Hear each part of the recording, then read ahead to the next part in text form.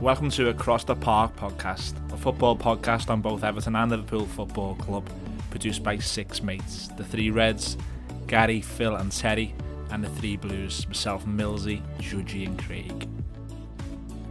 Each Monday we release our latest show. We will discuss the ongoing matters with both teams, whether it be good or bad, opposing views, opinions, banter and debate.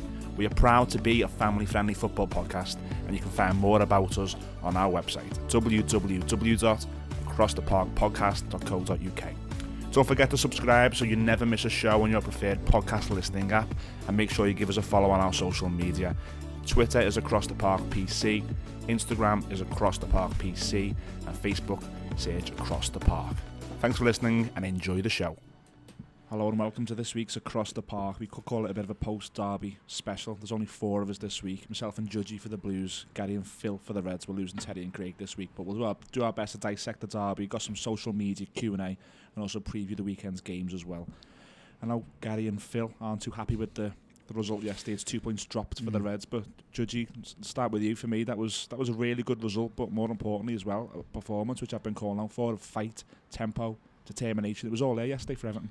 Absolutely, yeah, and it came in a derby game, which is when really, you know, we expect those types of performances more than any time. I think our fans were desperate to see something from the players in that way. I said actually in the build up to it, or in the pre-match podcast, that we had seen signs of it against the likes of Huddersfield away and Cardiff away, where we've won those battles early on. But we haven't really done it, apart from the Chelsea away game. We haven't really done it against the decent sides. Yeah. You could say, you certainly could say that at times there was a bit of a lack of ambition. But again, I said it building up to the game, and not too many people agreed with me that the best way we were going to, be successful there was to not go and chase things down, not go at them the way we did at Anfield. There was no way that side, with the results they've had going into the game and the lack of confidence, was going to have the conviction to pull off that type of game plan. Well, a big talking point that we've had on the show from a Blue point of view was, especially me and sometimes Craig as well, has been we've got to set up differently against certain teams. Marco Silva, to me, had to prove that he can now adapt to certain situations. A point at home to, whether it's Liverpool or not, the first or second team in the league is a good result for a team like us who are trying to break into that, top six or be best of the rest of the league and finish seventh this season. So from that point of view, it was really pleasing. What I will mention as well is I can't go on without saying the fans, including, give ourselves a pat on the back there. The fans were so good yesterday, right up for it. Goodison, I haven't seen Goodison like that for a while, even before the game, where they cut the Everton tunes off before the Tony Bellew sirens.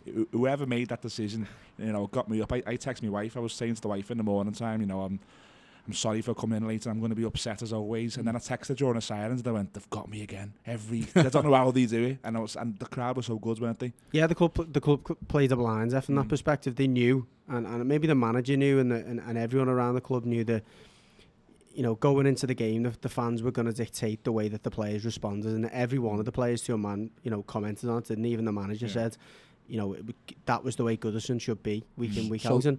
So did that feeling of dread that you might have had going into the game, did that disappear? Excitement. It became excitement, didn't it? And anticipation. Because all week we've been sort of, even privately, saying, if things go bad, if Liverpool turn up, we're not deluded enough to realise that we wouldn't be in for a really tough afternoon. And even in the morning, we were having late morning, early afternoon, we got together, had a few pints, and you seem to get more into it. The team news came out and we had a good chat over that, and we said that's maybe not a bad way to contain Liverpool. Richarlison not starting was a big surprise, but brave call.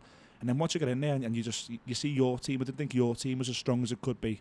Seeing Origi on there for me was a bit of a boost. I'd be more nervous if you had the usual front three of Firmino, Mane and Salah. But moving on to the Reds, me and Judge have said there, we thought it was a good result and performance for us. Flip side for you, Phil? Yeah, we felt it was a really disappointing performance by Liverpool. I think we were very reserved in our approach to that game. We didn't show any ambition. Or Klopp didn't show any ambition with the starting lineup. I think it was very cautious team selection, which we'll dissect in more detail, shortly. I don't think his substitutions showed any ambition, and the players didn't show much ambition during the game.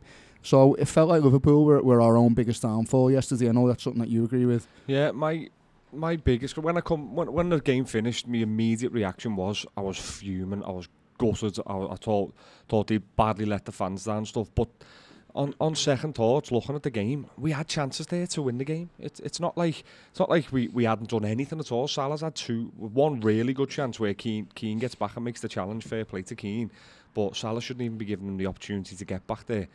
And then he's got the one where in the first few minutes or first 10 minutes something where he sort of cuts inside and then goes inside, goes back outside and then tries to curl one, but it goes straight down the keeper's throat. In past times, that's gone in the far top corner.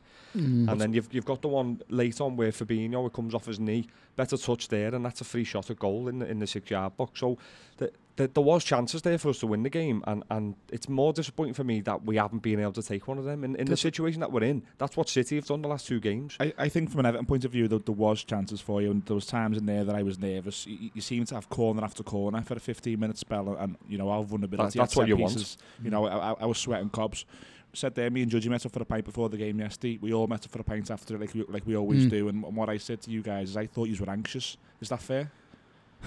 I mean, did the players look anxious to me? I'm not sure that was the reason. No, I don't think it was. I think, there wasn't that fluidity, was there? There wasn't fluidity. We never looked like we were chasing shadows. Like I thought Salah early on. Salah started like when his first few little involvements in the game. I thought, he's on it here. These have had it. I did. I thought he looked like he not his best, but on his way to being at his best. But obviously, it didn't pan out that way. I think players with the movement and quality of Salah though will always get 10 minutes out of Digne because he's an attacking fullback and he's a young attacking fullback. And he remember Chelsea away, he got caught out 2 or 3 times, didn't he? Yeah. And then suddenly he clocked onto it. And as the game wore on, I think Salah got less and less space in that area of the pitch. But I think you're right, Gary. If Salah takes that first chance, I think it's a different game. Yeah, there's a lot of factors that if it was different, it could have been a very different game. But better weather conditions. We'll go there later. Yeah, but don't get there before you did. I know, Gary, you'll admit yourself you're a very positive Liverpool fan. Absolutely, yeah. If you didn't try and put a positive spin on this, we'd all be crying our eyes out. So I appreciate that. But to counter a little bit what you said, it's almost impossible to go through a game of football without having a chance, no matter who you are, you know what I mean? I think, we did have chances, and if we were to put them away, you might have looked at Klopp's team selection and Liverpool's general performance and gone, stroke of genius, because that in the end it would look comfortable. Everton didn't have too many opportunities, it would look dead professional, 2-0. And we haven't been in trouble. Which we've done a lot of at the start of the season. But on the team selection there, though, just jump in there, Origi. I mean, I understand you've done a little bit of maybe a tester in the week against Watford for Origi, but for me, he was anonymous. He was anonymous. It wasn't so much a tester. That was more he had to play someone because Firmino was injured. But he didn't even. Well, why not play Shaqiri? I mean, you may agree with that, but he did. If he was there to counter Seamus Coleman running forward, he didn't even do that. No, to me, he was your worst player. The Shaqiri argument is every game he started for us this season, bar the Southampton one early on, which he got dragged off at half time. He's been poor. He's only really had a big impact when he's come on off the bench, which I can't believe he never came on off the bench. There's a theme that's knitting all this together, and it's the caution of Jurgen Klopp. Yeah. So we're talking about nerves, the fans being nervous, not so much, the players being nervous, not so much, but I think you could label it at Jurgen Klopp. I think that's what Terry was saying after the game. Yeah, that is Terry's general point, but in terms of how we set up and how we play, that's all caution. It's cautious. Now, don't get me wrong, this caution that Liverpool have shown and Jurgen Klopp have shown this season, we don't press anywhere near like we used to last season. That's caution. But that exact approach has put us in this position to fight for this title. Absolutely. However, and don't get me wrong, Jose Mourinho won titles with that approach, but that wasn't in the Man City era.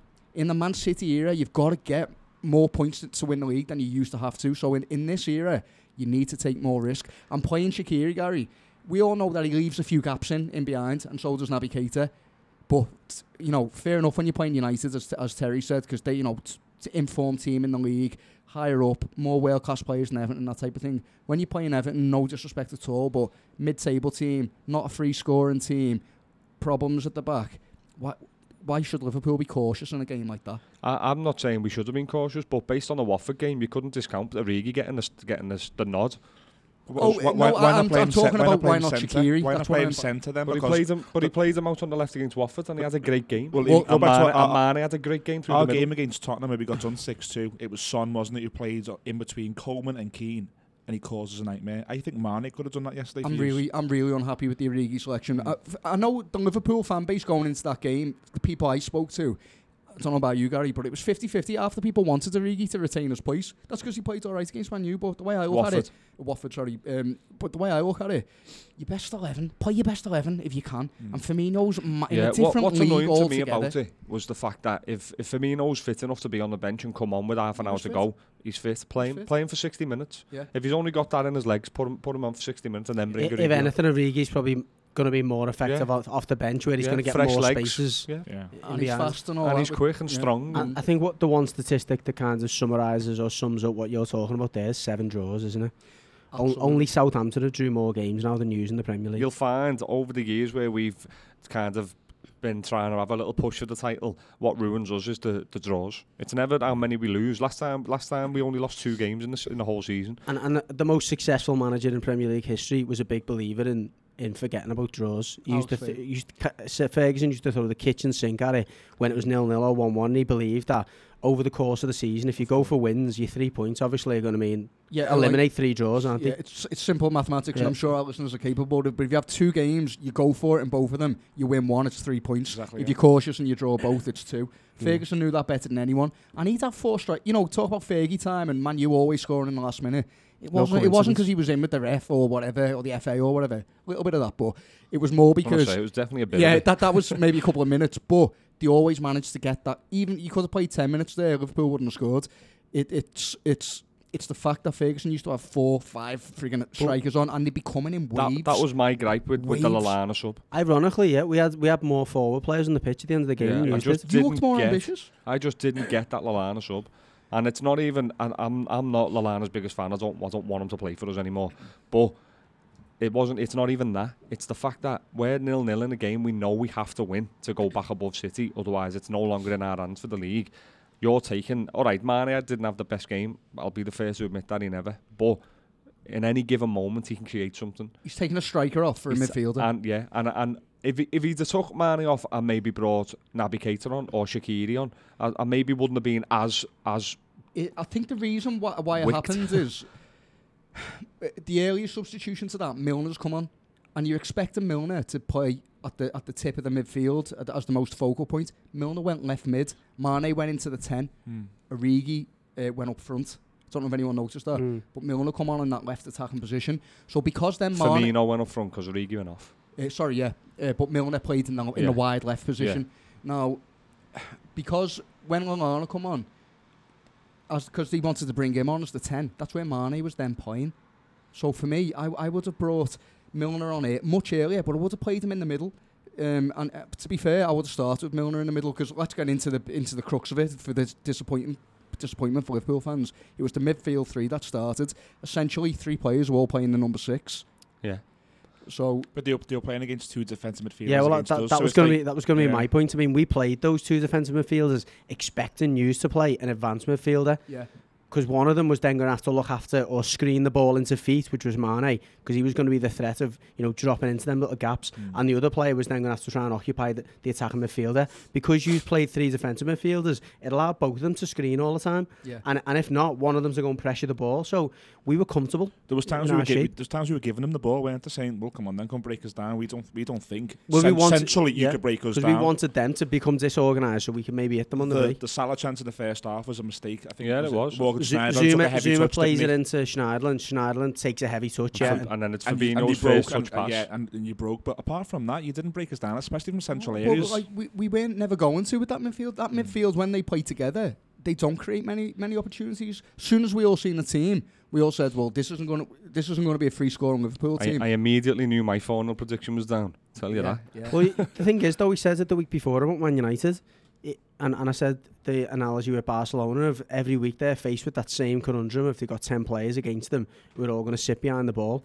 Now, again, the only way to try and break that down, to have more chances, is to put more players on the shoulders of the last man. Use at the most, add 2 players on the shoulders of the last man at most at times. And I think it's just an easy dilemma when you have that game against Watford midweek, who at this moment in time are a better team than Everton are. We're going to go there already. We had this yesterday, and Yeah, Much but they are. documented. Yeah, And smell a Twitter poll coming in. but they are. At this very moment in time, we beat them 5-0. All right, it was at They're at least Anfield. similar, yeah. It was at Anfield, which is a little bit different, obviously. But why, when you dominate that game the way you did with the players you had, if they're all fit, why do you not just play the same team? I thought we'd finally found the balance between, do we press, are we cautious, should we defend more? I thought we finally found the balance. Klopp's nailed it now, and now we're going to see Liverpool push on. I'm sorry, Phil. I kind of sat there thinking to myself last week after that Watford game and the way you described it and the way that you reviewed it, the confidence that was oozing out of you talking about the derby. I know was you kinda didn't watch making me all think- 90 minutes of that game, though, Judgy. We were No, absolutely I know, fantastic in that I know, game. but it's one game, Phil. And for me, I think it was a bit... And I get what you're saying. You played a different 11, but it was one player, was it? Two. It was One player? no, it was one player sorry, it was difference. one, It was one player different, but it's a hell of a difference. Yeah, It's a hell of a difference. It does make a big difference because whereas that one player that's different was the player that was playing at the tip of the three, who would have been the one who was, what you're saying there, would have took one of your defensive midfielders up. Surely, my argument in this sense is I get what you're saying, and there are three defensive midfielders. Surely one of them's got to have the quality or the ability at this level to go, well, I'm just going to go and fucking be further Yeah. up a bit. Well, why Wijnaldum? Why do you- not score do you goals know at what I think? Newcastle? He was a number 10 at Newcastle. Gary, Yeah, do I you know know. what I think? I think Marco Silva played a blinder because you did not know how Everton were going to turn up and play. I don't think it We played mattered. such a certain way for so But long. that and was my- He's mixed up the past few games. Watford was different, Man City was different, and Cardiff was different. I think You've looked Mills, at Everton and that's what gone, I said. we don't really know how Everton are going to set up. If here. you look at It's that, a- this is Anfield article that we've done. One of my quotes in that is, we should just turn up in this game and not worry about it being Everton, not worry about it being the derby, not even think about how you're going to play. We should turn up in that game, play our own game, and we shouldn't have a problem. But Here's we a never, question then. We never done it. We had a listener's question last week, and we will come to it again in the social media. But at the time, it seemed like a bit of a non. I'm not sure the value of the question was as valuable as it is now. And they were talking about the atmosphere and Klopp's selections being dictated by where he was playing, stuff like that. Do you think, and again, Gary, you're suggesting he shouldn't have done, do you think Klopp was looking at the significance of the game to the fans, to the city, and thought, I need to select this team because of that? Rather than looking at where I don't think it was so much the rather than atmosphere looking than that. So, okay, if we were 10th in the league and we were Watford, for example, which is who you played 3 days before, do you think if that was just Watford away, he would have went with the team that you'd expect them to? No. You think he'd have still played that three? Yeah. I do. I just think... I don't Well, think if you he'll look play. at, I think you'll find if you look at your games who you played, I don't think he'll... I don't know this stat for But certain, we but has he played the same 11 in consecutive games recently? we went through the record, didn't we, of the I game, weren't tough here games last you've week. played, tough games you've played away from home. I think you've won one of them, and I'm including the Champions League games as well. Yeah, it was a So all Tottenham. like the Chelsea's, the Tottenham one. So your Chelsea's, your Man City's, your PSG, your Red Star, all the games where it was kind of, it could be a bit tricky. He struggled. He's gone No, I see. cautious in them team selections and them games. So I think maybe the derby has had an impact on him going So cautious. he's put us in that category, Maybe. hasn't he? Then in Yeah, that case, he's set up to play Everton. Well, of Yeah. course, he's set up for a fight. I think the Klopp and his comments. Some of the comments he made towards the end of the game is, I was happy that we were able to fight, and on another day the chances wouldn't have gone in, but we were there for the fight. But for me, Milner's like the best fighter in the midfield. If you want to use that It term. certainly is for us. Yeah. That's It's the why only I kind wanted of Milner allies. more than any other reason. The only player in our team who's willing to throw a boot in, and if you get past them, you're that's not what- going any further. that's what he did. Tripping them up. He made a bit of a difference in the fight for Liverpool. On the ball, he didn't make much of a difference, but when we tried to counter, especially with Charleston, put him in the was on the right, Milner was the first one to hit him all the time. Yeah, was- they it was put in- him out there. it was interesting because after the game we spoke about it, and I felt, and again I agree with Millsy, not on the ball, but I felt he made a difference when he come on. I felt as though he has a bit of Milner. bite to him. Now Yeah. he give a few cheap passes away, albeit, but he was trying to play forwards. Yeah. He was playing with a bit more agency. than Here's some the of thing, players. though. It's like Liverpool's midfield, certainly the one that we started with, lacks creativity, which hurts the front three, no matter who they are. If the ball can't get to them, and a lot of people say like, there's none of them midfielders can play a cute pass, so they haven't got that creativity, or they can't dribble past the man and stuff like that.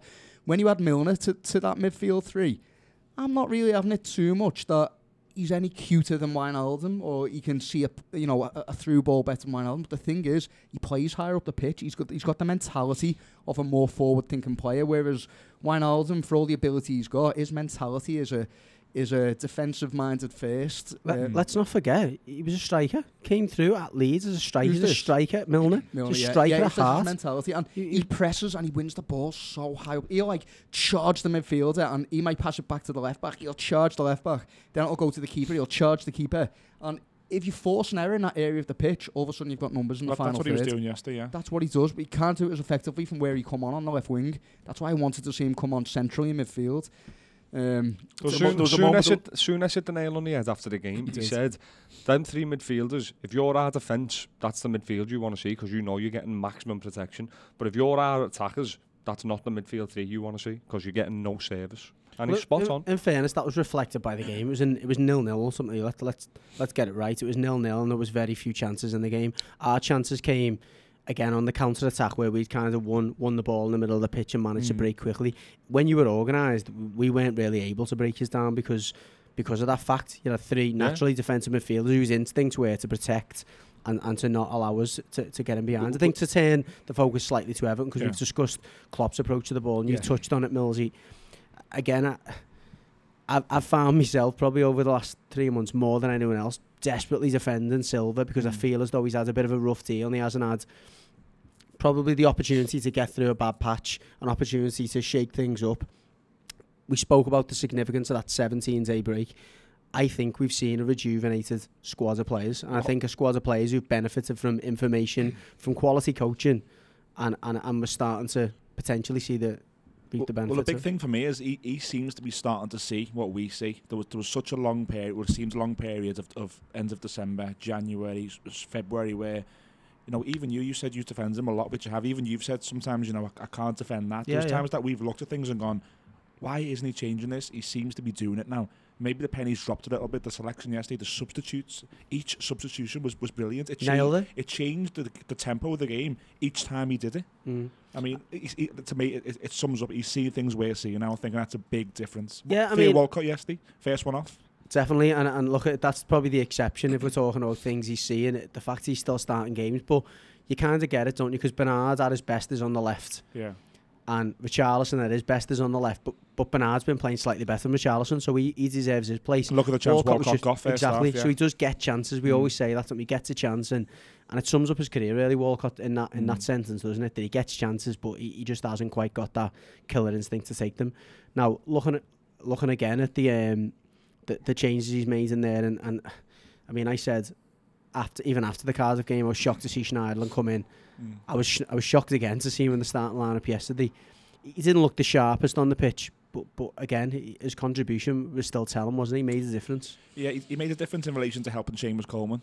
I said that last week when we had Craig on talking the Cardiff game. He made such a difference in Seamus Coleman's play that Seamus Coleman now seems to be more comfortable in going further up the pitch. He wasn't that comfortable with Andre Gomez there because Gomez would sort of follow him and mirror his path, if you will, whereas Schneiderlin will tuck in. So maybe Schneiderlin's not the best footballer, but in that system we're now playing, he's crucial. That position's crucial. Well, lads, the 4-2. Sorry, before you move, the 4-2-3-1. We've spoke about it being played for long periods of time at Everton. Who's the best two holding midfielders we've had in those positions? Yeah, what they're playing there now. Over that time, you mean under Silva or no, just over that time. Do you remember? Gareth Barry, James McCarthy. Exactly, both similar to if you look at Guy and Schneiderlin, all right, Guy's a little bit different to both of them, but Barry just covers every blade of grass, didn't he? The same way that Guy did, and McCarthy was combative. He could pass, but he could cover quite well. Now, them two do remind me a little bit more, and they allow the other players to go and express themselves. We as fans know there's a player in Schneiderlin. I can't remember that many players who've been given that many opportunities. At one point, he was booed coming on because we knew there was a player in there. The following pre-season, he was playing again. He started the season quite well. I remember he had done the assist at home to Southampton, the quick free kick. He was part of it. He's part of the team. And Silva's alluded to personal problems, unfortunately, and he seems to be back again now, and the fans are giving him another chance. It's because we know he's such a good player. It wasn't his ability as a footballer; it was his energy and his tempo at times. Sometimes his temperament, his attitude stunk. Under Sam Allardyce, he was running around. You could basically hear him saying, "I don't care here." Yeah, that was his body language, and that seems to have changed now. So I find it like maybe slightly concerning that. When I saw your team, I thought, the lads are going to be fuming. Your two best players not playing. I thought you were going to be furious. And if you weren't furious at that, that's a bit worrying to me. No, Something's not right there. I tell you what, we were in a taxi going to the grounds from where we were, and the team came out, and it was all Evertonians in a taxi. Oh, sorry, Gary, you were there as well. You and the teams came out, and we said, you know, God, Schneidlin's playing again. He's dropped Jagielka, and Richarlison's dropped. And all of us sort of said, do you know what, that's not fair. bad. That's not Okay, bad. that's fine. Well, I said, But isn't that weird? well, my comment in the pre-match podcast was that the one similar or the one common thread between our poor form has been the form of Richarlison. It's dipped the same way that our form has, the way our season's gone almost. That game against Cardiff, he was the only player on the pitch who stunk the gaff out for us. Now, if you're trying to turn the corner as a manager, if you've had, again, 2 weeks on the pitch where you've got to know your players better, they've got to know you a little bit better, suddenly you turn round again and play that same player, I think you lose some of that. I think you lose some of that, maybe trust and bond you build up with the players. He knows, and he knew going into that game, he needs the full backing of the supporters. He needs the full backing of the players. I don't think Richarlison or any other player in that dressing room would have had a problem with him not selecting Richarlison yesterday, because they're thinking, above all else, we don't need someone sulking. We need work rate and we need discipline. And Bernard, to be fair, give us both of those things. Yeah. The first time, I think, I might be wrong in this, that he's played 90 minutes, Bernard. If it's not the first time, it's It's one of one only or a two, handful, I Yeah. mean, but again, going back to dropping Richarlison, over the past month, he's also dropped, at times, Gylfi Sigurdsson and Andre Gomez. So he's now developing a backbone in relation to, you could be my players, but yet no one's immune. If you're not performing, Tom Davis is sitting there, John Joe Kenny's sitting there for Seamus Coleman, we've got Bernard and Calvert-Lewin sitting there for you two, and he's starting to do that now, There isn't does seem to be one exception, apart from Pickford, that does seem to be immune, and whenever he's fit, he plays. Michael Keane. Now, he was the one player that, I think with that lineup, considering the influence that Jags had in the week, we were thinking, why is Jagielka not playing? Why is he not in the starting lineup? Why is he not even on the bench? But you look at the performance of Keane, and fair play, he's rolled his sleeves up, and he's... I still don't think, I'm never going to think that he's going to be the man who's going to take us forwards, but fair play to him. He did well, mate. He had a good game yesterday. I was thinking here, Mane against Keane, bring it on. We were thinking that as Everyone well. was. Yeah, we were thinking that. Because never materialised. Michael Keane hasn't got a turn of pace, but also at times he's shown positionally he's not great. But yesterday he was getting in the right positions, and I don't know whether that's Phil Jagielka being part of the squad maybe and working closely with him. That it could be something to from do a with Liverpool perspective, looking at his performance, I just thought he read the game well. He had to read the game He well did, because he can't react. Yeah. You know. I'm going to throw another little spanner in the works here. Try and spoil the silver party a little bit. I'm kind of playing devil's advocate, but I think there's something in it. When you played Man City, I said the same thing. I know, Judgy, you played youngsters in that game. It was a different kettle of fish. But the point is the same. And I think Everton's bigger test is going to be, if you've got Newcastle next, Newcastle away on Saturday. what can you do against Newcastle away? Because when you're getting up for a derby or you're playing Man City and you haven't even really got ambitions to win the game, it's more just like, let's put a good performance in here, let's win the battles, let's compete with them, let's see if we can get a good result It's out like of it. no We'll one's take a draw. expecting them to get anything. Yeah, but from can you it. go and turn over Newcastle now? Because like that's Silva's bigger challenge as a manager for me. You've done it against Cardiff, but Cardiff have just had an absolute hiding and they're probably the worst team in the league. Then you've gone into a derby. It's a derby. You want to fight. Liverpool play poor. We play 3 defensive mids and you've come out with a 0-0 draw. So, but you say now, that, Phil, you mentioned the big word there was fight. We didn't know for the past few weeks or maybe six weeks to 2 months if we had that fight. Yeah, but I think his point is the fact that it's a derby, and if you're never going to fight, if you're not going to fight in a derby, you're never going to fight. We didn't know if he had that. He went to Anfield and played football. We've I had agree. teams who play I under agree good with you, managers who haven't shown fight in a what I'm derby. I don't saying think is- that's a given. What I'm saying is, I think Phil's point is now you need to be able to go and show that against the other teams that are around you. I completely not agree. fight actually. No, I'm talking not about even fight, quality. quality now. Yeah, no, I know, but I don't doubt we've got that. I think now, I said it after the break, it was, and I said it actually before the derby, it's almost like not a fresh start, but if we were to start from now and go, okay, well, let's build on that 0-0 into Liverpool, he can't try and go back to the way we were playing at the start of the season because the team aren't ready for it. Not only the fact that the personnel is different, but also because of the fact that, again, confidence is still in the attacking end of the pitch isn't high. We haven't got players who are really firing. You know, we need Richarlison to be playing well again. We need him to play himself back into form. Now, personally speaking, I don't think we'll see a much different side play Newcastle. And also, personally speaking, I don't think, and I expect the mentality to not be too much different in the sense that Newcastle are actually aside from the West Ham result, have done okay. There's a bit of a renaissance there. There's a bit of confidence, particularly at St James's Park, where they've won the last few games there. They're confident, they're flying. I think we've got to show them the same level of respect that we're showing you. Their front three are probably playing as well as your front three, and that sounds a bit of a mad statement. But not that hard at the moment. No, but we've got to show them the same level of respect that we're showing you, and we've got to accept that we're still not a team that's playing well enough to go in there, go up to Newcastle and go and try and roll them over easily. I think we're going to start to play 45 minutes, like I think we've done under Silverwell, 45 minutes solidly, and then, you know, for the last 30 minutes, if you like, try and be a bit more adventurous. It goes back to adapting to different styles of play that you're going to come up against, and that's what I've been calling for. Your point there is, can we go and do it at Newcastle? Can he adapt? Can he look at that and say, right, we've had City and Liverpool at home, who are the two best teams in the league. Newcastle aren't. So he may say to Schneiderlin, you're out for Gomez. He may say, Tom Davis, you're back in. If he does that again, he's looking at adapting to the opposition. I think the question's a bit early to ask. I think I'd like to think he can go to Newcastle. Maybe I disagree with Judge a little bit. I think he should be able to change it a little bit. I wouldn't like to see us sit back as much and play on the counter at Newcastle. There's probably times in the game you will do that against any home team, regardless of, you know, where they are in the league. But I would like to see us take the game more to Newcastle. I'm just thinking, if you guys have got aspirations of finishing 7th, this is what Everton have got to do now. They've got to at least win. I think it's more likely to see a change such as Richarlison for Walcott and Calvert-Lewin goes out right. Yeah, on the right hand side. So I wouldn't like to see Calvert-Lewin come out to the side, but I equally don't want to see Bernard come out the side for Richarlison, because Bernard doesn't deserve that. I think if you make that type of change, I don't think it's going to be a game against Newcastle where we're going to have to play long and he's going to have to hold the ball up. We are going to have moments where we're going to have good possession of the ball. Just because Rafa does that, he'll happily concede possession. He'll sit a little bit deeper. We are going to need more of our attacking players to be on the ball.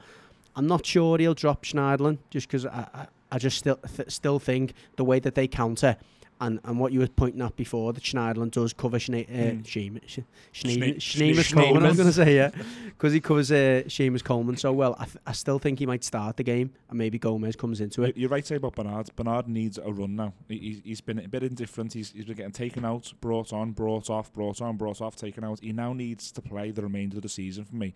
The one thing I can say about Bernard is he's an inch too short. That chance yesterday, where he reached out for it, Gascoigne, Euro 96-esque. And there's also one where he ran with the ball from the left, wasn't it? And we were screaming, shoot, and his decision-making wasn't quite there. But there's an absolute creative player in there, and for us to do anything going forward, he needs to be in the team. Yeah, absolutely. I mean, coming back to the game, because we are going to obviously preview the other games, I mean, the two players that stuck out for me in your performances yesterday, because there weren't a great deal of players that stood out, with Van Dijk and Trent. I mean, Trent played the game like he played 500 league games. He looked most comfortable. Yeah, he did, but I mean, the only thing I'd say about Trent is that against Watford, he plays like David Beckham, and I was hoping to see that carried on into the derby. Took a couple of good corners, a couple of really poor corners, but his crossing weren't at the same level, was it? Not even a little. And I thought that was going to be a major One threat. thing I would say about that, though, in his defence, is that against Watford, and I watched the crosses back and I watched the goals, he's flooded the box. He did. You'd have big targets in there, you'd have many hits, and if you compare him to Beckham, and Beckham, to his credit, was one of the few players I've ever watched, and still to this day, who didn't just whip a ball in. He looked up, picked a man out and whipped a ball in. I looked at the moments that Trent had the ball, and I watched most of the game back today. The moments they actually had it, and he's lifting his head up, you've got one man against four at times, and it's like, no matter how good your cross is, it'll never look good unless someone's actually and it would have been a short man as well. At that. Point taken. I think in possession, I think how aggressive he was off, but not giving silly fouls away, because that was something I said going into the game. We'll look to try and win fouls. Bernard's a tricky player to play against like that, because he ducks and dives. He allows him to go past him a few times, thinking, you know what, I know where you're going nowhere, you're going inside, and you're running into traffic. He was mature in his performance off the ball, and he just looked comfortable on the ball. When you get a game like that from Trent, he does look like, as you're describing, like he's had 500 league games under his belt. But you do get, I was not that I'm ever worried about him, because I've seen him do it against the best in the world last season in the Champions League and stuff. But you do get that odd game where just consistency, isn't it? But that comes with it.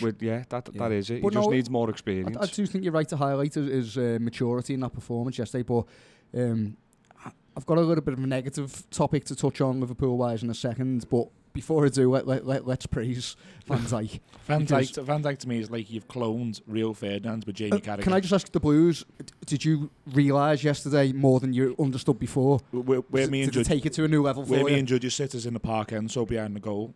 And there was times in the first half where he was just walking over to Matip, helping Matip, and then walking back to where he should be, like it was nothing. Like it was nothing. He literally is the back four. In the middle of the game, though, we're in possession. Things are going on. He's going over, giving him a nudge, telling him something, coming back, then bringing the ball down his chest seconds later, like he'd been watching the ball the whole time. I mean, it's like he doesn't even break a sweat during the game, innit? It's his incredible reading of the game and his game intelligence is second to none for me. And I know, look, we're here to talk about the Blues, but you've got to appreciate a top player when you see one. And I grew up on my dad kind of going on about how good Hansen was, despite some of the boss centre-backs we had, and he described him in the same type of ilk of, it looked like he was playing the game on his own little level. Do you know what I mean? I mentioned Jamie Carragher there. The reason I say that is because there was a moment in the second half, and I've watched the highlights back, where I think Fabinho lost Sigurdsson, and we got him down the right and nearly got in. And Van Dijk was roaring at Fabinho, and the commentator actually said Van Dijk is literally playing as a one-man defender at times, or he must feel like he's playing. He had that Carragher in him where he was roaring at someone. And he's got everything. He's got the height, the Rio Ferdinand, if you will, of the height and the aggression and things that like Rio had as well. I always come back to the Troy Deeney quote about Van Dijk when he got asked about him. He said, I'm going to paraphrase a bit here, but he says something like, he's good in the air, he's quick, he's strong, he's good positioning, and then he ends it off with, and he smells lovely. Good. But I took some stick on the radio last Thursday because I made the comment that even I could play next to Van Dijk in defence for Liverpool, but you kind of see what I mean, though. Like, he talks you through the game, like, he makes everyone around him so much better. Well, Phil, you've said there you want to move on to a negative point. Before you do, I just want to say to Judge, you're talking Van Dijk there, our Twitter timeline was full of comments that, in the first half especially, Calvert-Lewin played on Van Dijk opposed to Matip. But me and you had a conversation last night, and that was more to stop Liverpool breaking down the right, wasn't it? Because if we lost the ball on Matip, they were in on Salah. So it was a concealed effort by Everton not to sort of give them the chance to go down the right-hand side. If we lost it on the left, we were covered, weren't we? I'd like to think so, but I think we can say that. But then after 30 minutes, I don't know if it was Silva who done it or Pickford who done it or just the decision between Calvert-Lewin and Walcott, but he just got sick of it and went and stood by Robertson. So I don't know why we didn't just do, from the goal kicks and stuff like that, I don't know why we didn't just do that anyway, because at least we got half a chance of winning something. So you mean your striker was man-marking Van Dijk? No, I think it was, I think Calvert-Lewin's never going to win a lot of headers. He's not that kind of player. He's quite weak despite being tall. But I think if Matip won a lot of balls, you were more of a threat down the Salah side than you were down the Origi side. And I think Van Dijk did win a lot of balls, but it was only going to Origi, if that makes sense. Yeah, so. I understand. Yeah, I'll be honest. I'm not sure about that theory. I get what you're saying, and there might have been something in that. But I think the fact that half an hour in, Walcott came inside and then Calvert-Lewin went on to Andy Robertson's side. It might have changed. This is pointless. Because it was embarrassing, and it sounds insulting considering we've just praised Van Dijk to the level that we had. But literally there was balls going there, and Calvert-Lewin was giving everything, trying to like run and jump. And Van Dijk just took a step back and just chest it down and walk away from it. I was like, come on, mate. Gotta do a bit better. I mean, he reads the game so well that I think your point there of man marking him is probably a better thing to do. If you stay close to him, you know you're going to be close to the ball at least because he reads it so well. Okay, so this question, I don't want the listeners to think it's my opinion, although I do think it deserves asking. Salah, Gary, is he a big game player? Well, record says that he's not, doesn't it? This season, anyway. Last season, he was scoring every other game in like the Champions League when we were getting to the later stages. But there's no one he didn't score past last year. Yeah, by United. Victim. United's the only one he didn't score past, and still to this day is the only team he hasn't scored past. Yeah. So is Salah a victim or is he the criminal in terms of his performances in big games this season? I don't know, because like I said before, he started the game well yesterday, and he got into with a couple of chances, only for, as I said, I think I said off air before we started, that the one where he gets in after Sneijderlin gives it away and Fabinho puts him in. If Wijnaldum carries his run on into the box, he blocks. I think Souness pointed out, actually. I think that's why I noticed it. I thought he was good, Salah. I know he didn't score. Yeah, but I do as well. Good. That's what I mean, and that's what I'm saying. There's been games, even at the start of the season, even at the start of the season, when people were saying he's a one-season wonder and all that, we were on the pod saying You aren't watching the same game as us because he's still doing Yeah. what he was doing. He's just not Well, got the end product at the moment. And The that argument, seems to be continuing now. yeah, the argument for Salah is the games that people are saying he's not doing it. Are these big games, normally away games, and they're the games where Klopp goes with this defensive midfield. Yeah, it's sort of both. They're coinciding with each other. Coinciding with each other. Now, it doesn't explain like the fact that his finishing seems to be poorer in these games to me. That one where he goes through one-on-one, I don't think it's that easy, and obviously Pickford does well, but I think like you put Suarez on the end of that and he just toes it through the keeper's legs. You know, it's one of them, innit? Well, listen, the stats will back it up, innit? I mean, I think he's got 17 so far this season. Now, if I read out the games the teams he scores against: Watford, Fulham, Cardiff, Red Star, Huddersfield, Arsenal in a 5-1 win. He got 1 in that game. Newcastle, Wolves, Napoli at home. That's probably the exception in this list. Bournemouth away when he's got a hat-trick. Now, one of all Brighton, and there's literally, I can't, apart from the Napoli game, there's no game there where we used to say about Lukaku, didn't we, towards the ends, is that he'd get 1 goal in a 5-1 win, or he'd get a hat-trick in a 4-0 win. And it's like, when is he going to turn up and be that just get 1 and a 1-0? Yeah, and that's all we wanted. And look, I don't think it... A lot of people have said, look, people are getting on Salah's back, but he scored as many goals as he did this time last year. I agree with what you're saying, though, is last year he seemed to be scoring those important goals and those goals that were winning you the games. We played the difference against the big sides. The difference is, I was just going to say that, we're playing a completely different way now.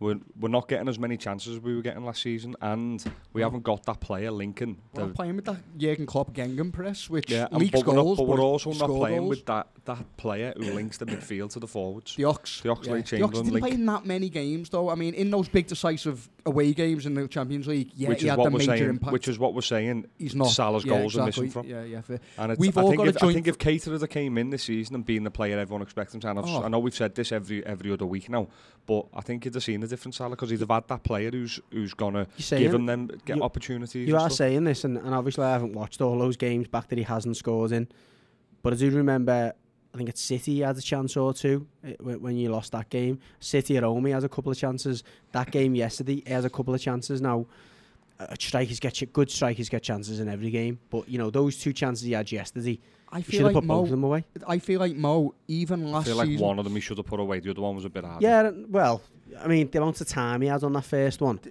you know what? Do you agree with this, Gary? But I feel like last season, as many goals as he scored, we'd be like, do you know what? He could have scored a lot more. He was missing chances. Absolutely, yeah. So Salah's one of these players who just gets chance after chance after chance because he's so fast, probably, and intelligent with his runs. But he's, for me... It sounds mad because he scored 40 whatever goals last season, but for me he's not really that striker where every time he gets it you think goal. Not even last season.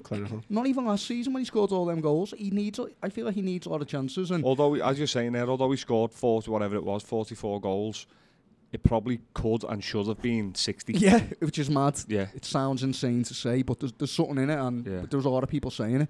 So yeah, he got a couple of chances. You know, in these games that you're talking about there, Gary, but I think last season he was getting more than a couple of chances per game. He was getting 5, and he'd take 1 or 2. If you get 1 or 2, now he scores none.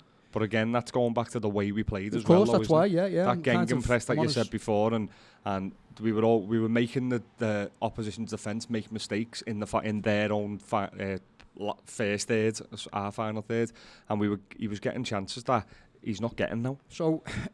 Is it gone from Gegenpress then to Gangnam Style? Well, do you know what? Every time he's before we do move away from the derby, that is a lot of analysis. Me and Gigi... I have got one more question. Oh, go on, sorry, I'll let you get in before. Well, it is red. Do we want to... Have you got a blue topic and we'll come back to it? Well, yeah, okay, I was going to say to Judgy, the elephant's in the room here, and I'm not going to deny it. How good was it to take 2 points off their title challenge? Let's not deny it. Yeah, no, people were playing it down before it. No, and I think even people like Craig was playing it down a little bit.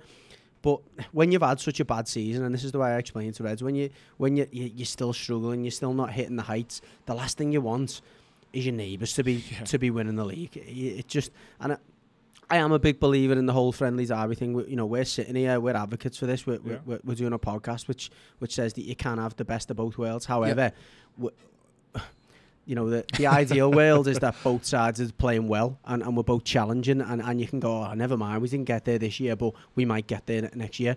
We haven't been able to see that, have we? Do you know what I mean? Look, we're fans of Everton and they're fans of Liverpool. Let's not, make it not what it is. We don't want Liverpool to win the league the same way they would want us to win the league, and there's nothing wrong with that. It's just friendly. Before the game, I was trying to get Evertonians to admit that you'd be made up if you stop Liverpool win the league. Absolutely. And they wouldn't. Everyone was going, no, it's more about the 3 points. Yeah. And I wanted them to. And if they would admit it, I would have been like, Sam, because I'd be the same. But I just wanted them to admit it. I've said a few times, if the 3 points take us into Champions League places, it's more about the 3 points. Of course. But those 3 points yesterday were just going to get us a few points closer to Watford and bloody Wolves. Yeah. Come on.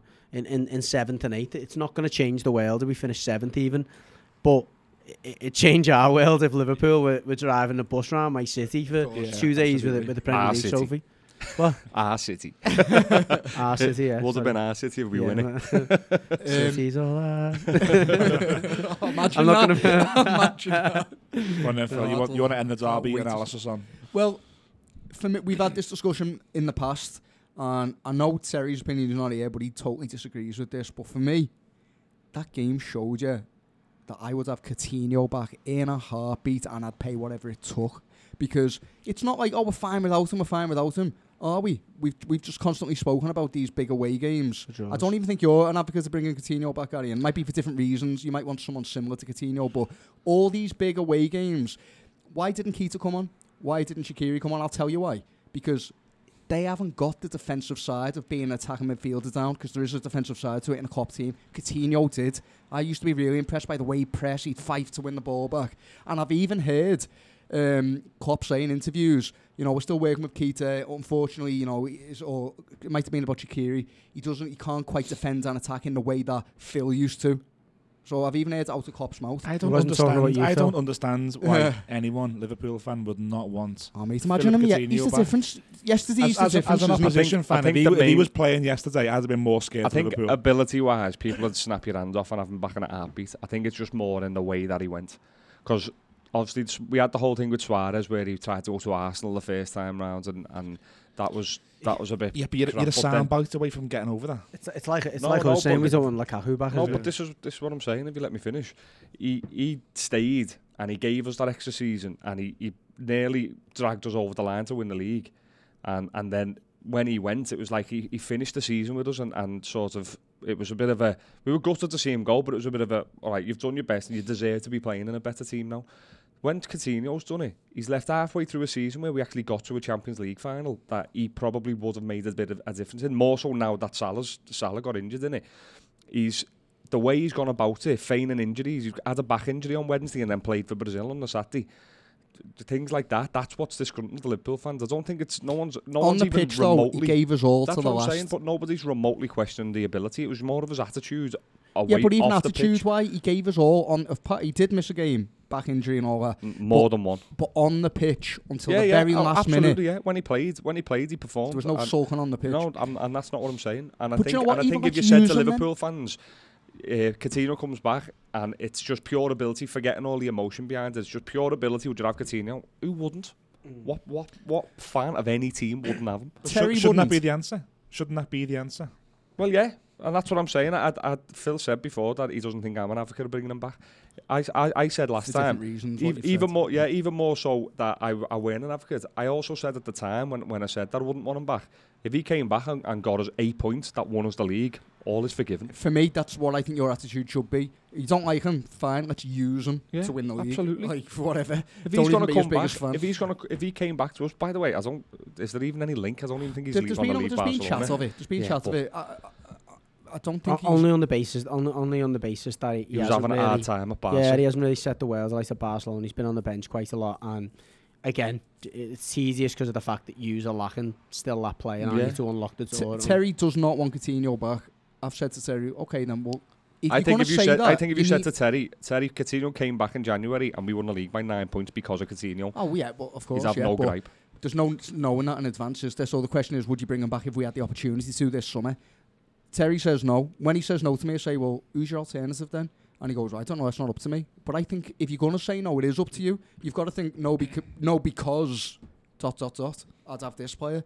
But no one seems to have that answer for me. So I think that would be some statement as well. If Liverpool re-sign Philip Coutinho, I think that would be a big statement. I think deep down as well, in defence of Terry, he's probably thinking that the team have actually made progress without him, haven't they? Let's be honest. Yeah, defensively. No, just in general, your points total. Of course we have. He's in a better position than you were when you were with him. So I think at this point we were that's the 25 logic. points behind Man City last season. That's something like the that, logic 15. behind it. We've progressed because we take less risk. But there's another level we've got to reach where we're better balanced. But like you said earlier on, other seasons you didn't have to reach that extra level. It's just because of how good City are now. Yeah. Past seasons gone by, the league's nearly over now. Up. Yeah. Listen, Reds, let us know your thoughts on the Twitter across the park PC. Judgy, me and you've just openly said that we don't want Liverpool to win the league. So do you want to plug who our partners are this week? You've done an article on us. Yeah. So we had the privilege and a lot of our regular listeners will have heard Jeff Goulding, who's been on here quite a number of times, author and a writer for This Is Anfield, and again, luckily, This Is Anfield, and thankfully for the good work we've been doing together with Jeff, they agreed to do a piece on the actual podcast, which they shared across their social media and on their website. We had a fantastic reaction, not only from our current listeners and followers, but also from followers of This Is Anfield, who have came to subscribe on our website and in the masses, which we appreciate. Far and wide. Yeah, far and wide. I mean, I'm going to point out one of the people who subscribed, Peter, who I don't think he was one of the ones who were further afield, but a very a Liverpool fan who's followed the club for quite a number of years and was speaking about the friendly derby and again, he was there in the 60s. Yeah, going back to the 60s, he wrote us a really long message which I couldn't possibly read out on the podcast because it would take a while, but I wanted to personally kind of recognise Peter because it was a lovely message we got. He got us, didn't he? He understood us and what we're about. Yeah, exactly. Totally. Just by reading the article alone, and I'm not sure if he'd actually listened to any of the podcasts, but it's a great write-up, and I think I get asked all the time because we'll say it, we've said it a few times, we'll say it again. This is just a hobby for us at the moment, unfortunately. We come here once, twice a week. After work. After work, yeah, and we're rushing here and stuff. And sometimes, some of the stuff we put out is good, sometimes it's not so good, but, we try our best just to be authentic in what we put out there. And again, the article pretty much sums up what we're trying to achieve, and that's bringing the chat of regular Liverpool and Everton fans to a podcast on a weekly basis, and not trying to overanalyze, although sometimes I'm guilty of that. But we're not claiming to be experts. We're just regular mates and regular lads who go to the game, and Peter and the This Is Anfield team really got that, and Jeff wrote a great piece, and so we just want to thank them for that, and hopefully we'll do many more things together. And look, they're obviously a Liverpool outfit. They're a Liverpool, what do you call it, fanzine, a media outlet. Media outlet, and hopefully we can get someone from the Everton side on board. So if there are any outlets out there similar to This Is Anfield who like what we do, then we welcome someone from the blue side to come to the table as well. Yeah, you can catch the article on thisisanfield.com, and their Twitter handle is also This Is Anfield. Moving on to our social media, Phil, you've got some questions for us. Yeah, I'll start with an Everton question. This one's from Ross Moran. He contacted us via the website. He says, now that Schneiderlin has taken Gomez's place, do you think that Everton will abandon their plans to sign Gomez? I don't think we'll abandon our plans to sign Gomez. I don't think he'll feature as heavily in the second half of the season now, or the latter part of the season, if you will. I think Marco Silva has found a little duo that's working at the minute, and until that duo doesn't work, I don't think he'll get back in. He came on Sunday. No, I mean, Marco Silva looked at Andre Gomez yesterday as someone who could maybe go and win the derby for Everton. So that's as important to Marco Silva's eyes, that he brought him on to go and win the derby for Everton. I think it'd be silly to say because he's lost his place that we wouldn't sign him. There's definitely a really good footballer in there who's got confidence issues. You lose your place throughout the season. That's all. You're never going to have a full season of being a worldie. I think the other thing we've got to consider as well is, let's be honest, Gana Guy's going in the summer. So I think as the season does go on, he's got to look at a way to try and play without Gana Guy, because he made no truth in January about the fact that he wanted the PSG move. PSG have made no truth about the fact that they're going to come back in for him in the summer. So it is basically only a matter of time. Now, do I think that Schneiderlin and Gomez can combine and work well together? I'm not so sure. I think earlier on in the season when we missed Gana Guy, we showed that we were lacking that kind of person to get about and to have those legs in midfield. Which, if you think back, Miggles, we were talking about the McCarthy and Barry thing. McCarthy was never the same without Barry, was he? No, you've got to replace Garner Guy with a similar mould, similar to how Leicester tried to replace Ndidi. Kante with Ndidi. You've got to do that because I don't think you can replace Schneiderlin. A combo of Schneiderlin and Davis or Davis and Gomez or Schneiderlin and Gomez. I don't think you can play that combo. I think that would leave us sort of too static, if you will. Garner's really good at going hunting, isn't he? And you know, those little pockets where you can see him move building, he'll go and sort of just stand there and win the ball. All of the midfielders don't really do that. So, you know, regardless of losing Garner Guy, I'd bring Andre Gomez in, but I'd also replace Garner Guy. When you're saying a few weeks ago on the pod about didn't Brands go over to Barca to try and strike a deal with for Gomez? The other point I was going to make, and it sort of coincided with his dip in form. They might even be playing on that a bit more. Well, that's it. Keep his price tag down. I don't think we're that clever, and I don't think that you do that to kind of kill. We're not that clever. No, we've never been clever, particularly in the transfer market.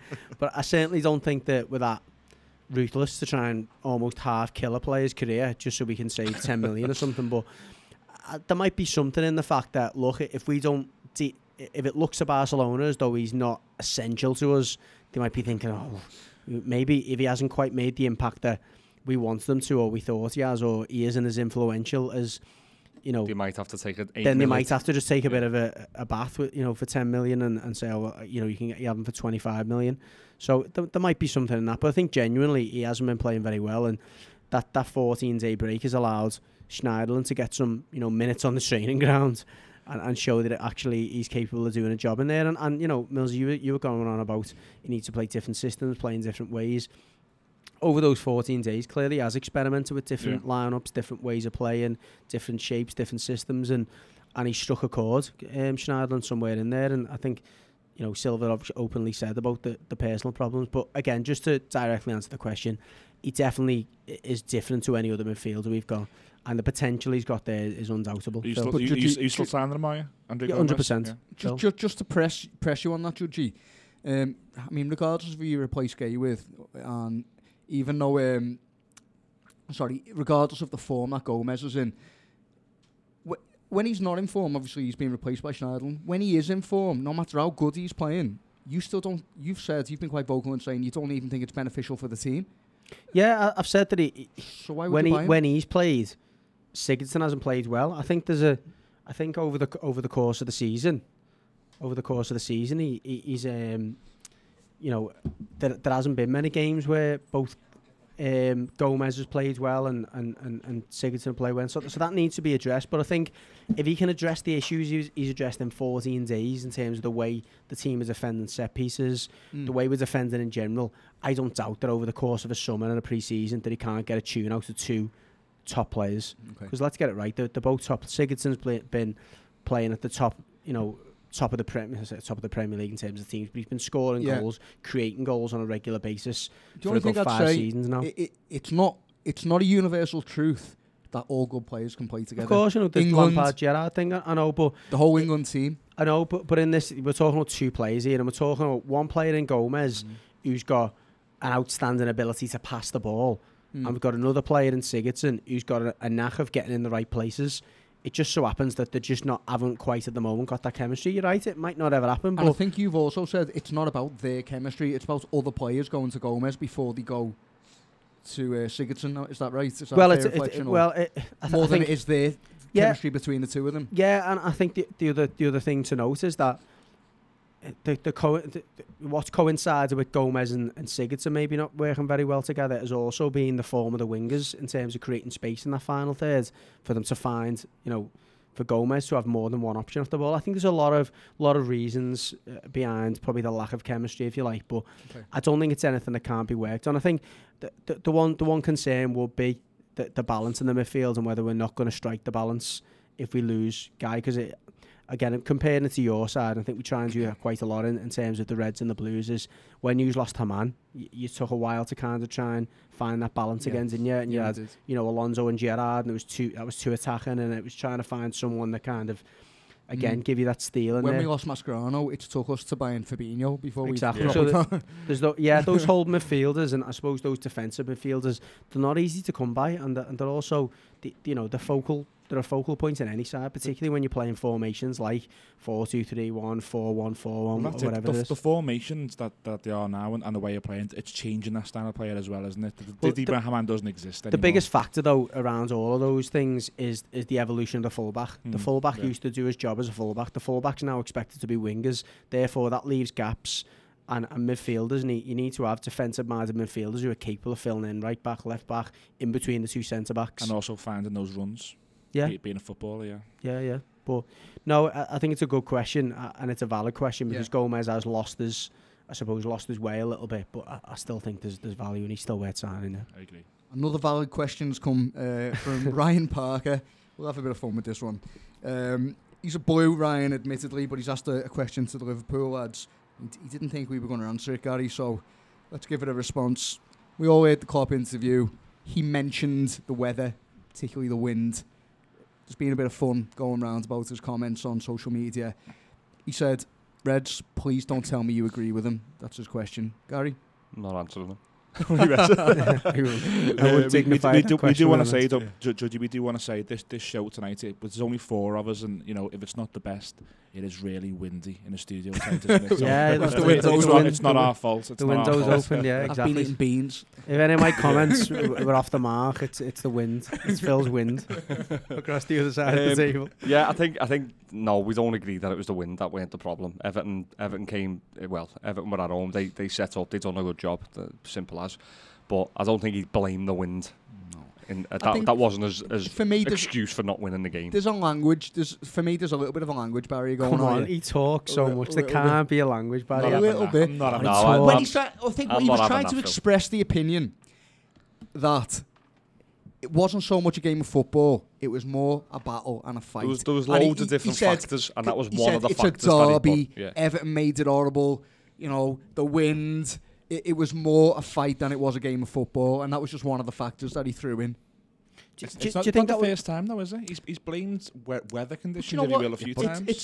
But it's similar quotes, though. It's not like he's blaming that. That's similar results there's as well. Different factors around the game that he's getting at, and they're just one of the factors. But because of the humour in it, the away fan, the opposing fans obviously just pick up on it. I couldn't believe it last night. Yeah, look, we went to the pub last night, and someone said to us, "Klopp's just blame the wind," and we said no. Yeah, when you put it like that, he has again. But you know what? Mourinho was the king of it, and it's I was going to say, it's a key part of motivational strategy is deflection. If you do something right, you heap the praise on the players, and they feel great about it. The players do something wrong, it's not your fault, boys. It's anything but your fault.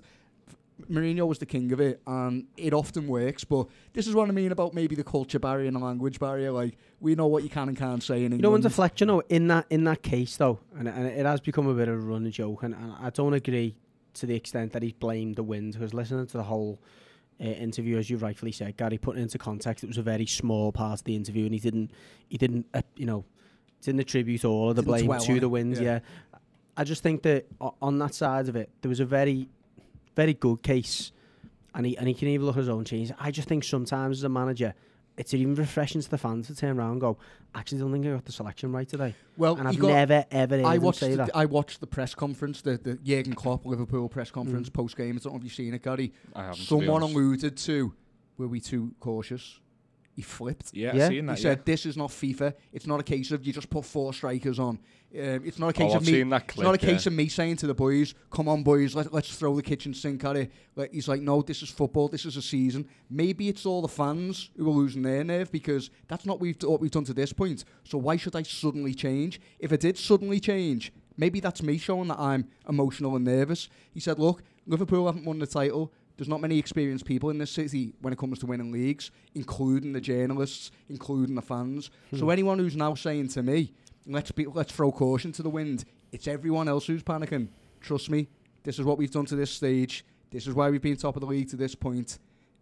Let's not change anything."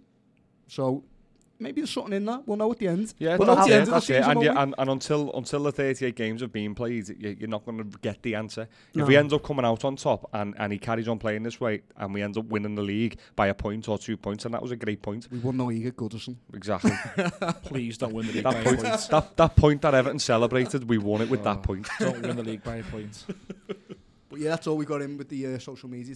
Yeah, there was one more one. I probably should have mentioned it alongside that. This is Anfield article, to be fair, but we had a message from another, I suppose, it might have been someone who actually seen us through this is Anfield article, but he messaged us from Canada. Vinny, his name was. Oh yeah. And again, it was another one I wanted to give a mention because he said, look, I've been looking for a podcast like this for quite some time, being, I suppose, someone who supports the club from afar. I think he was a Liverpool supporter, but he loved the bands that came across. And again, I said I would give him a mention, and so I'm just including in this section. So thanks, Vinny.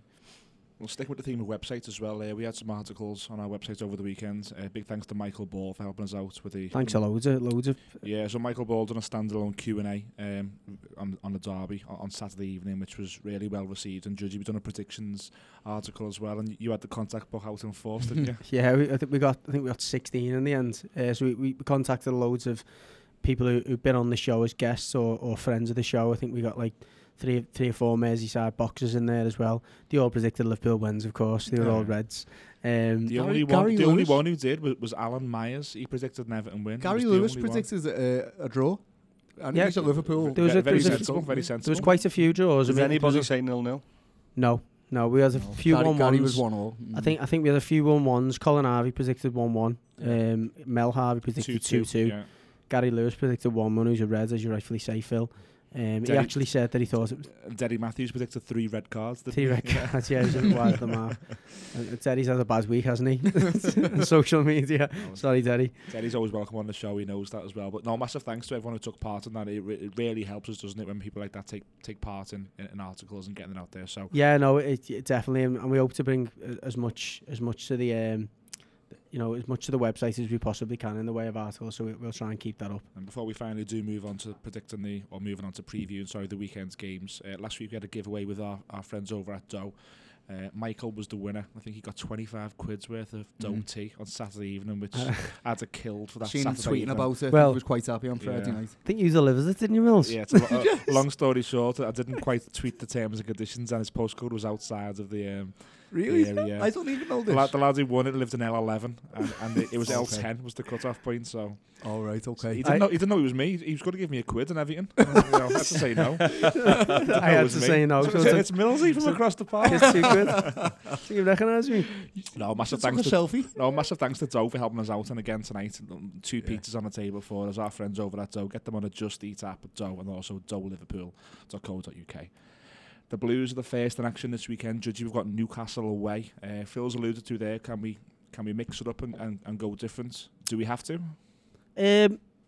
I wouldn't be tempted to completely mix it up. I think, like I alluded to there, I would potentially go with Calvert-Lewin on the right. I'm probably bring Richarlison in for Walcott. I'm just sick and tired of how useless Walcott is. Yeah. I can't even there's no need to overanalyze it. He's just useless. He really is. He gets in behind once or twice early on in the game. Does he do a job defensively?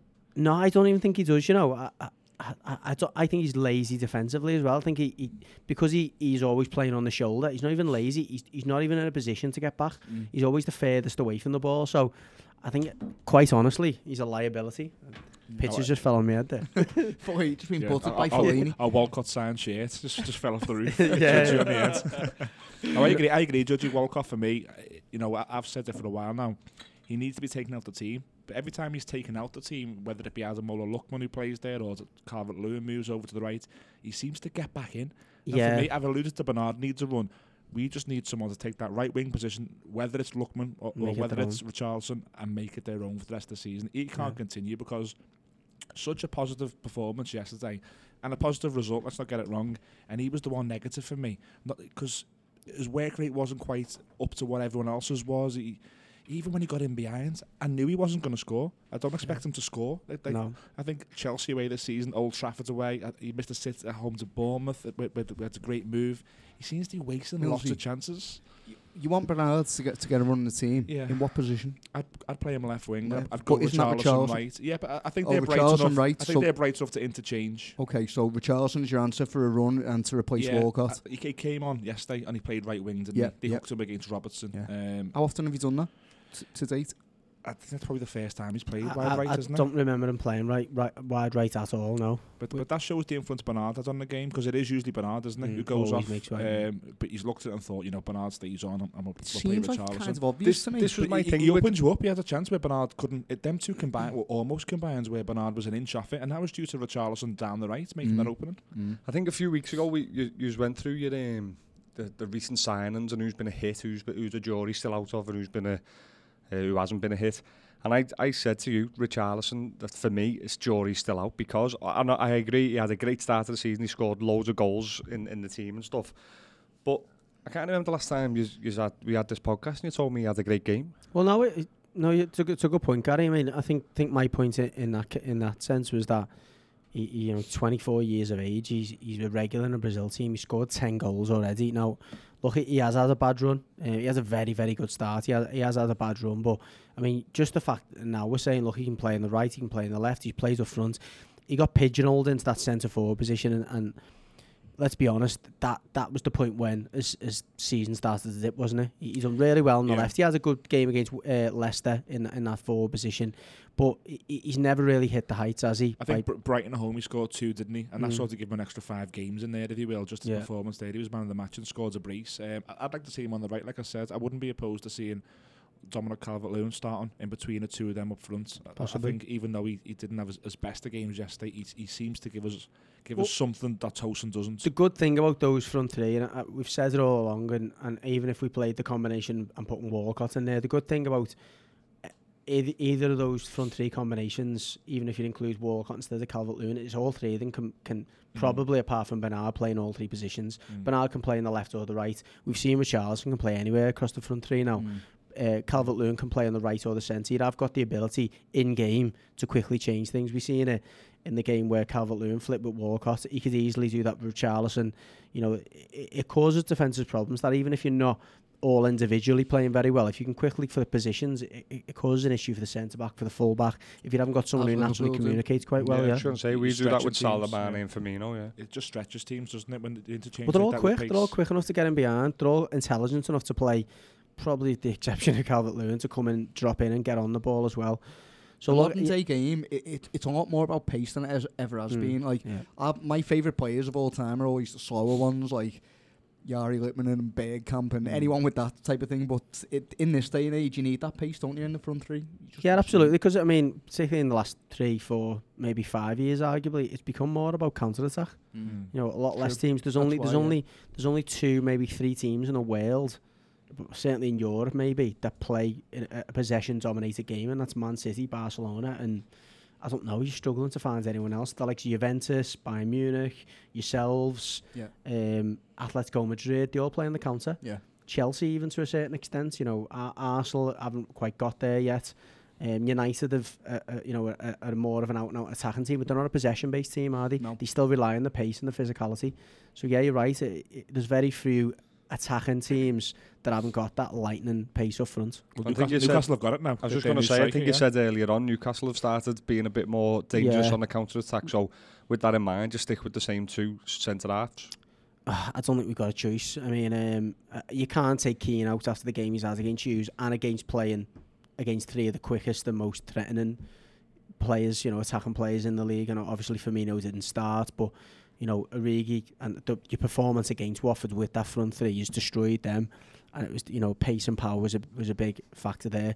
Almiron, Perez and Rondon in the last 5 games have been exceptional. I think Benitez, for the first time since he's been at Newcastle, has actually got a strike force that can hurt teams, and he's always been good at keeping the back door closed. So look, that you don't really have to look at their last few home games, 2-0 wins, albeit against Burnley and Huddersfield, but they're starting to look like a team who have got a bit more balance. For me, they're very weak in the midfield now, Newcastle. So I think if there's any way you can dominate against them, it's through the middle of the pitch and it's through having a little bit more of the ball. Now, this is why I think we've got to play Schneiderlin and Ganagai.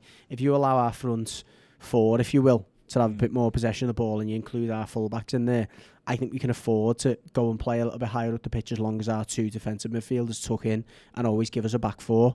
And as long as we've always got a 1-man advantage on the front 3. They'll leave them front 3 up there pretty much. They'll happily do that.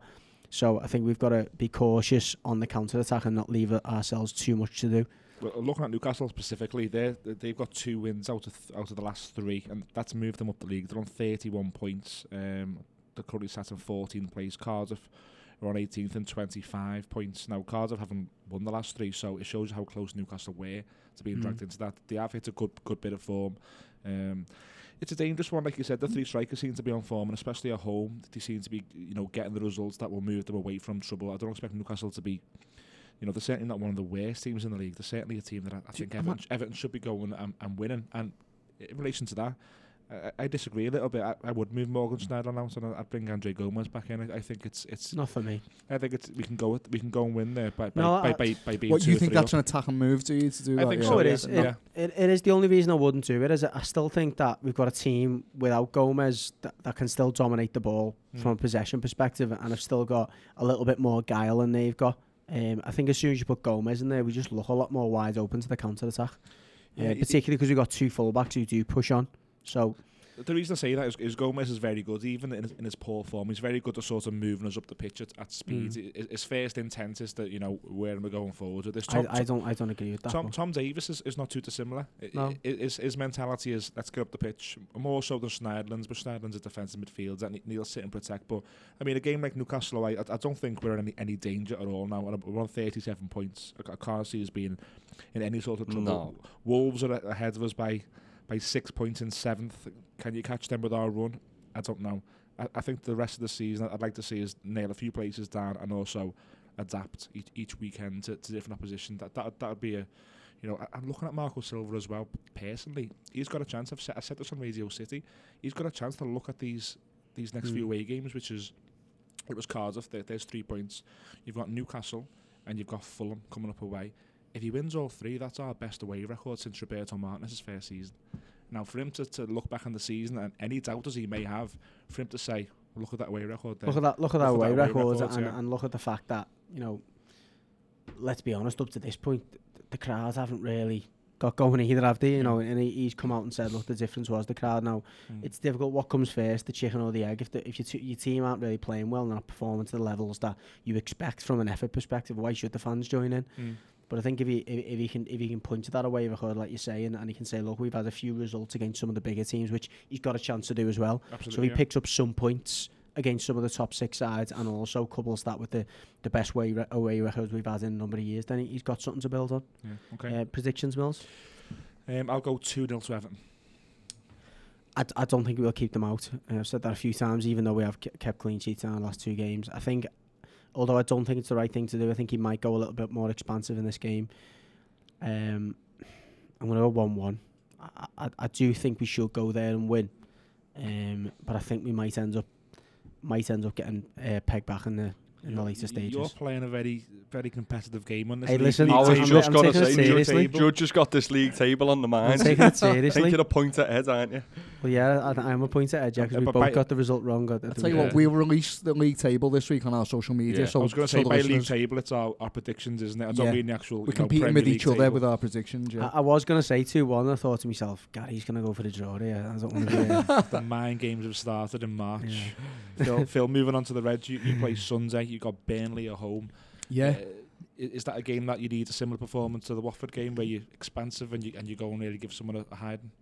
Absolutely. I think all the Liverpool supporters want to see Liverpool adopt a much more attacking approach in this game. Burnley, I mean, I'll tell you what's going to frustrate me. If we turn up against Burnley, and again it's at home, so it's similar to the Watford one as opposed to being similar to the Everton one, with the Everton game being away from home and stuff. But if we approach this Burnley game the same way we've approached the Watford game, and then we do the same thing to Burnley what we've done for Watford, and then that game in between against Everton we change for, and we've drew the game, that's going to really frustrate me. Don't get me wrong, I want us to go and beat Burnley 5-0, but it just it's shows going to you. frustrate me, because why did we just do it against Everton? Yeah, but hopefully Klopp will see that as well. Hopefully he'll look back at that and go, okay, well, what was the difference here? Oh, yeah, I played 3 defensive mids. Yeah. So I think Klopp knows that the chat on Merseyside is that the Liverpool supporters were unhappy with his team selection and the negativity we showed in that game. So I think Klopp knows. And I expect I won't him... be surprised to see if you see Keita starting. Yeah, no, he's... it's a game where he can come back in because Burnley are not the most offensive team in the world, and the teams that have beat Burnley have been counter-attacking teams recently. And there's no one better at playing counter-attacking football than Liverpool. They had a good result Burnley home to Tottenham. That was a really good result. They've won 3 in the last 5. Are they much of a threat in your eyes? I didn't see the Tottenham game. I think as long as Van Dijk's fit, I don't think there's many teams that are a threat. No, do you know what? And that's not being like overly cocky. It's just I'm never worried about teams scoring past us. The Tottenham game, it was more they harassed Tottenham in the area. It was like they had 3 men, and I think one of the goals was scored by a save and a rebound. It was with a high press. No, I mean they were sort of putting balls in the box and players outside the box. For when Spurs cleared it, they were right back in. It was everything was going round the box like an old school 90s. Long ball, but that suits Van Dijk, doesn't it? It's like if teams start when we had Sami Hyypiä and we were playing the likes of like Barcelona in the UEFA Cup and all that. They try and break us down. They weren't breaking us down. The moment they started going on, I was like, yes, we're going to do it. And it feels the same now. If anyone resorts to going long, like I'm quite comfortable. Question for me is, can Liverpool break Burnley down? Yes, for me. Yeah, more so at home. Okay. I think it could be a similar performance to the Watford performance, and we could just run them off. But would you play the Watford team? Would you bring Milner in, or would you go Keita, or would you go Shaqiri? I wouldn't go Shaqiri just for the reasons we've said in the past. He seems to be more of an impact player. I kind of want to see Keita, but only on the basis that I just want to play him into form. Yeah. But it's a bit risky in the fact that if he has another stinker and then you find yourself 60 minutes 0-0, the fans start then getting a bit on the team. Well, not on the team's back, but they'll start feeling the anxiety, and that's what worries me about bringing Keita in now. But as I say, I half want to see him. Yeah, I want him to play. I want Fabinho, Wijnaldum, Keita. That's what I want in the middle. I think Keita makes us more vulnerable. I've said it a few times, but. And I don't disagree. But is this a team we have to worry about being vulnerable to? Well, slightly more vulnerable. That's another thing, yeah. That's another side to it. And how vulnerable are you? Am I thinking too much about Burnley? Realistically, we should be. We're going to turn up to this game. We should be focused on what we do go forward. We're going to turn up to this game and win. Yeah, that's how we should be looking at it. Klopp, for as much as we love him, if he approaches this game in a negative way, you're going to start he's going to start feeling the pressure from the fans. I think he'll start feeling how annoyed fans are. Yeah, but for the first time. I just don't think he'll approach it like that. No, you're going to see Firmino back in the starting lineup, aren't you? You're going to see the usual front three. I find it hard to think he's not going to play either Fabinho or Wijnaldum. I think they're just, for me, the first two in the midfield with another, as I've said the last few weeks. So I wouldn't be too surprised if it's Milner to play with them. I'd be surprised if Henderson plays with them too. Yeah. The thing is, I just want to say as well about Henderson. I heard a lot of Liverpool supporters giving him stick after the derby. Please stop it. It's not Henderson's fault. Henderson played quite well. He didn't have a bad game. He did, It's not his fault. He's doing what he does. That worldy ball to Salah. That pass was a He's joke. got that in the locker. He always has. But the thing is, it's the dynamic in that midfield. That's exactly it. I think if he's playing Henderson, he's got to not play probably Wijnaldum. Yeah, that's it. It's not Henderson or an attacking player. It's Henderson or Wijnaldum, or maybe even Henderson or Fabinho, because they're both sixes. Possibly, but I just. But you wouldn't drop. You can't drop Fabinho. You wouldn't drop Wijnaldum either. No, I wouldn't. But I'd say if he wants to play Henderson, I'd rather it be for Wijnaldum than any of the others. Yeah, because Wijnaldum and Henderson, I can't put my finger on why, but they don't play great together. No. I think your point you're making about Henderson there, in a similar way, is the same point I've been making about Sigurdsson all season. Yeah. Is that people are having a go at Sigurdsson, and it's just that the balance has not been right. They're expecting him to be taking the game by the scruff of the neck. It's never been his game. It's been other players that aren't quite, countering what he doesn't do, if that makes sense. Yeah, that's it. With Henderson, it's like, well, if we play him, that's sacrificing an attacking player. That's how the fans are looking at it. And do you know what's at my head? We're in the pub, and in the last 90 seconds of the game, Henderson was proper rallying the troops, come on, clapping, and dead aggressive, trying to get everyone up for it. And people going, you haven't got the right to say that, and all that to him, because you're not putting a shift in. Henderson's putting a shift in. No one cares more than him. But I agree that the balance is not right if he plays. Yeah, but again, it's not on his shoulders. It's not on his no. shoulders. It's It's just Klopp. it's just the setup. Yeah, It's on Klopp's shoulders. I It's think- them. It's reverting back to them three. Is a lot of it with Henderson that some of your fans just want Van Dijk to be the captain?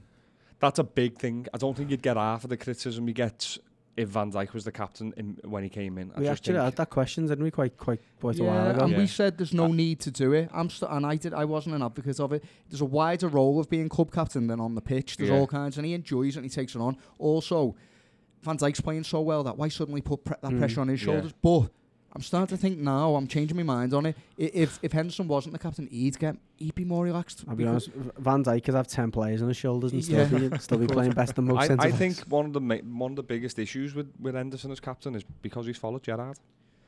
I just think The he's narrative, never though, Gary, is that he plays because he's captain. Do you buy that? no because he's Klopp's got to play him because he's captain. If he wasn't captain, we wouldn't have no that because worry. you see how many games you've seen him not playing in.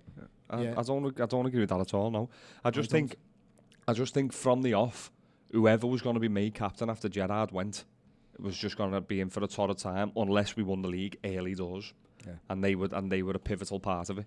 And because it's been entered and he plays in a similar position to Gerrard, whether people like to admit it or not, he gets compared to him, and he's not the same player. He's never been the same player, and he's never gonna be the same player. Going back to the game anyway, looking at the I was comparing your forward line to Newcastle's earlier on, in the sense that they've got, two, maybe three quick forwards. I mean, Rondon's not the quickest, but that's been their threat in recent weeks. Burnley played Newcastle away the other week, and I watched like the extended highlights of that game. In Newcastle, it wouldn't have flattered them to have won that game 5-0. They won it 2-0, but they won it just by playing forwards quickly, getting in behind them, and they got him behind them with ease. I think Palace go the same way as well. Yeah. We've also just done them. Absolutely. So you'd think that's the way to go, and it does suit. Yeah, I haven't seen loads of them, but it seems to me, looking at the results alone, it looks to me that they struggle against pace or quick counters. Absolutely, yeah. So, I mean, look, the teams they got results against, Burnley, Brighton, Southampton. They got a result against Tottenham, albeit it was Harry Kane's first game back, and it was a bit of a strange game. I watched that one live on Sky at the early kick-off, but no, you're right there, Phil. It's pace that you struggle against. Didn't that kill your bet, the early kick-off? Yeah, I think it killed 90% of the nation's bet a as lot of well. accumulators went down on that one. Yeah. So Never back the early game. No, it doesn't matter who it is, does it? It always kills you. Go on So then, come on then, Phil. lads. Nails to the mast. Yeah, I do think. Nearly colours to the mast. Colours to the mast. Nails to the mast. I think after the criticism that Klopp and the team have come in for, I think we are going to be a lot more adventurous and more attacking. We better be. And I think if we do revert back to that, it'll be more similar to what we saw at Watford. So I'm going to say 3-0. Gary? I've gone the same scoreline, 3-0. I'm usually, in these games, I'd be more tempted to go 4-5-0, but just with the way we've been lately, I don't think we'll get that many goals, but I still think we'll... Just the 3. With the predictions in mind, I might go 4 then. Just The mind just game. to do your The edit. mind games continue. Terry's also gone 3-0 for the Reds as well, and we didn't say Craig's before, and for the Everton game, Craig's gone 2-0 to Everton. Okay. That brings us to the end of the show. Confident Reds, and I've gone for an Everton win. Judgy's gone for an Everton draw. Judgy, before we do move on, you're on Radio City on Thursday again with Terry. Yeah, myself and Terry. It'll obviously be a show I expect dominated by the Derby fallout, but we'll obviously also be looking forward to the respective games of the weekend. So yeah, Thursday, looking forward to that 5 till with us. 6. Yeah, 5 until 6. So it's the drive time show, if you like. So if you're in the car, throw us on the radio. There are songs in there as well. I mean, probably sounds naive of me to say this before. I wasn't as big a fan of City Talk as I am now. When I first started listening to the shows, I was like, I thought it was just talking all the time.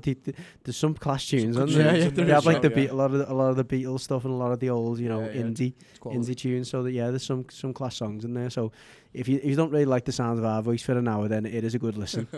Or if you're sick of Gary and Phil, Terry's on Thursday to give the Red Derby review. So don't forget to catch that on Thursday, and we're back next Monday to review the games. Enjoy the weekend, guys. Enjoy the football. See you then.